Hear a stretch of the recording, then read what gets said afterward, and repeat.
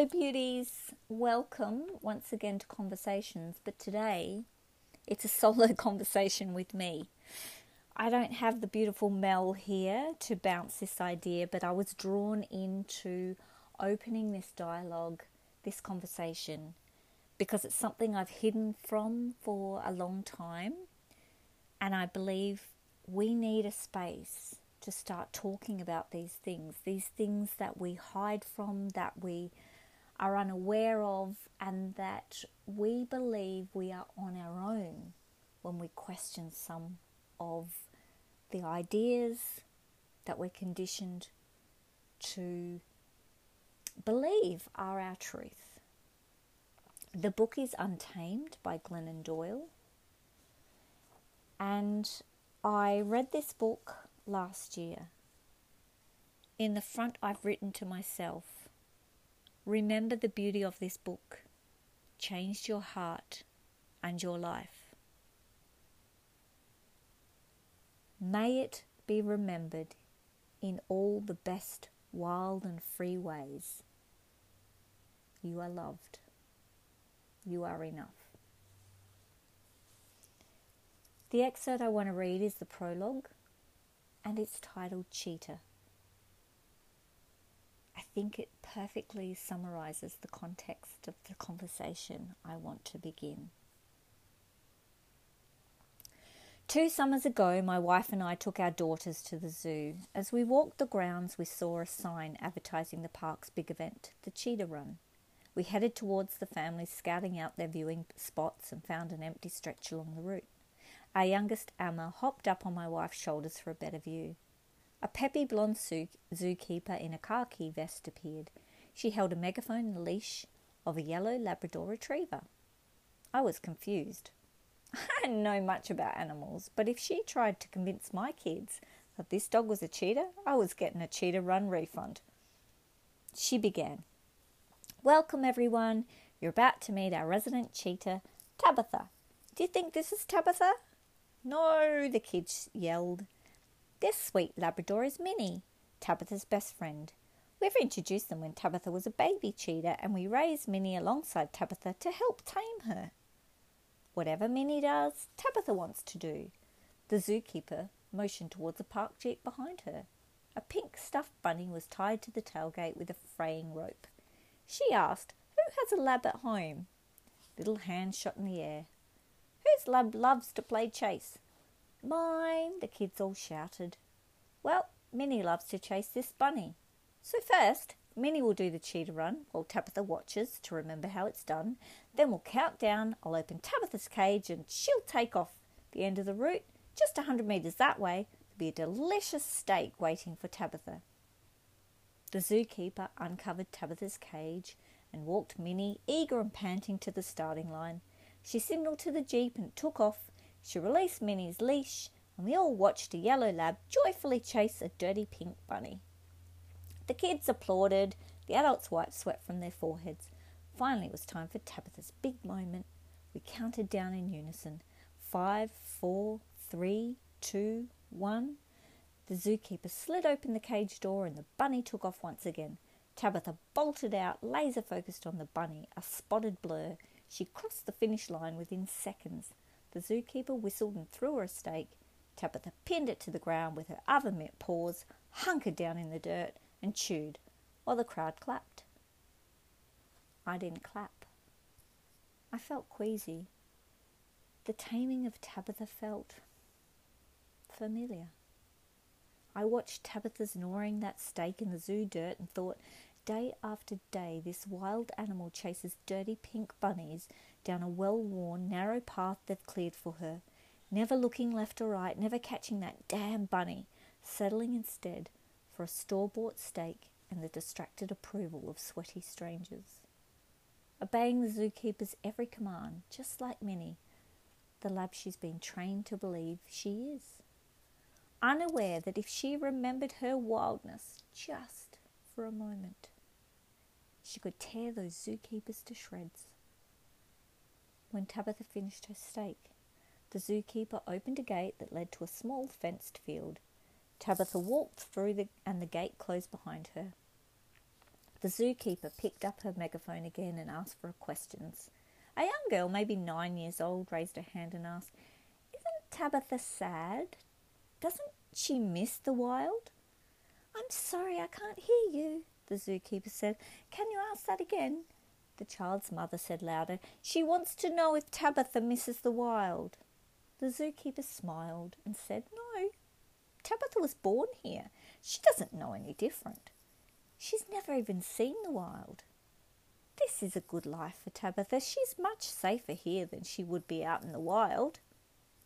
While the zookeeper began sharing facts about cheetahs born in captivity, my older daughter, Tish, nudged me and pointed to Tabitha. There, in that field, away from Minnie and the zookeepers, Tabitha's posture had changed.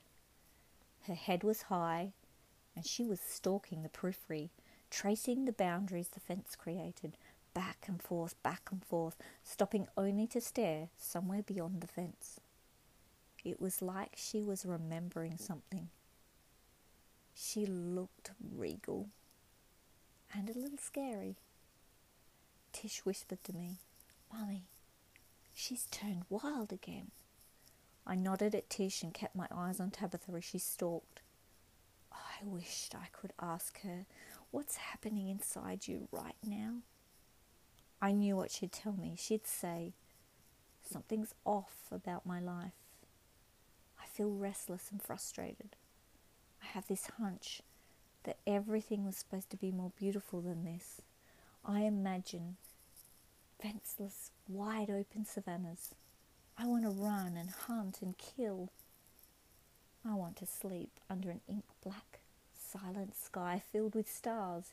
It's all so real I can taste it." Then she'd look back at the cage, the only home she's ever known. She'd look at the smiling zookeepers, the bored spectators, and her panting, bouncing, begging best friend, the lab. She'd sigh and say, "I should be grateful. I have a good enough life here. It's crazy to long for what doesn't even exist." I'd say, "Tabitha, you are not crazy. You are a goddamn cheetah."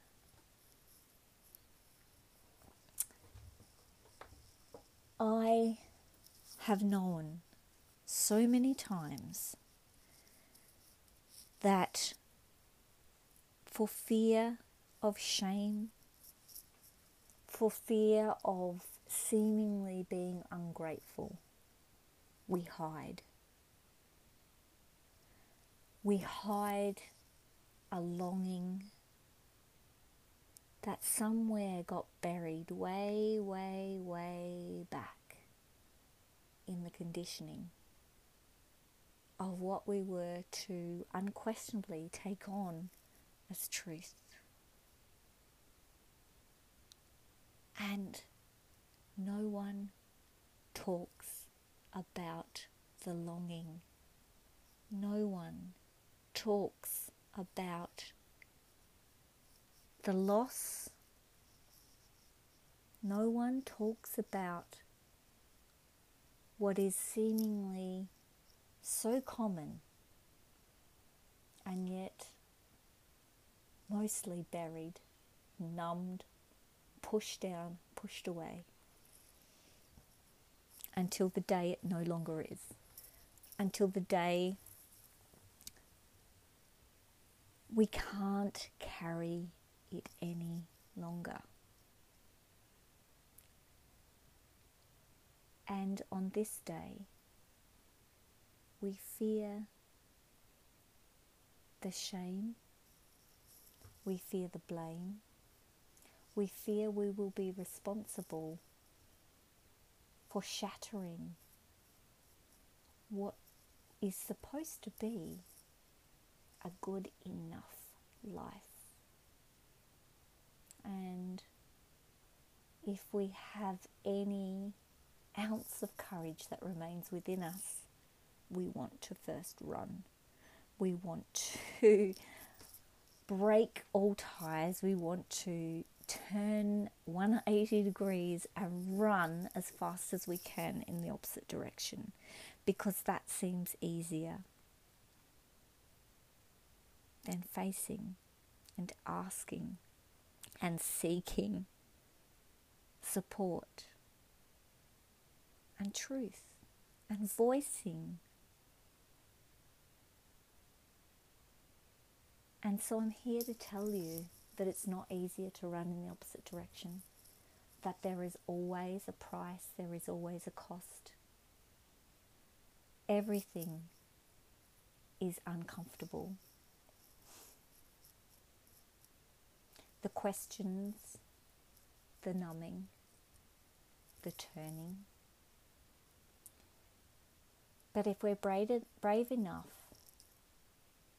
to ask the question, to seek the space, to know we are not responsible, that the system was never built for us. The system was never built to benefit us. The system was built to limit us, to keep us small and silent and conforming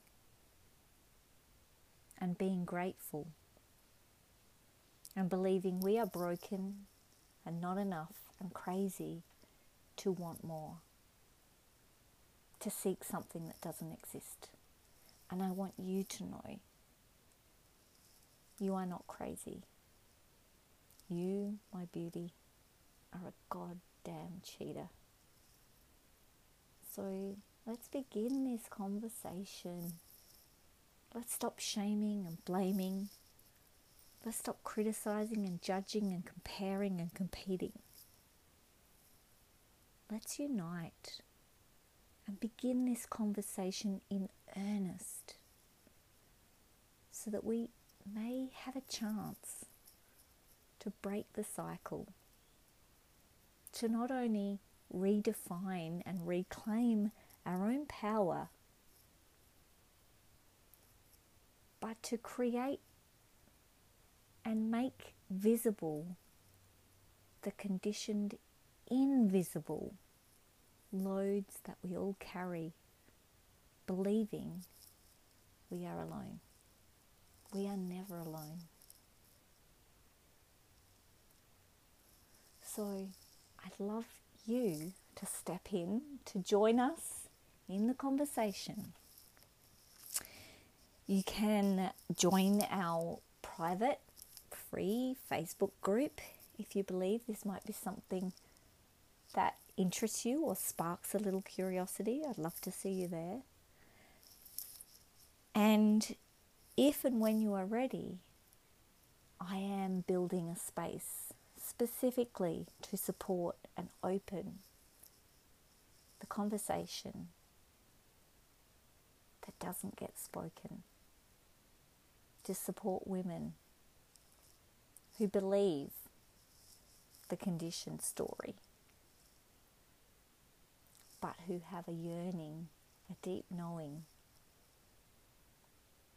that life was meant to be more beautiful.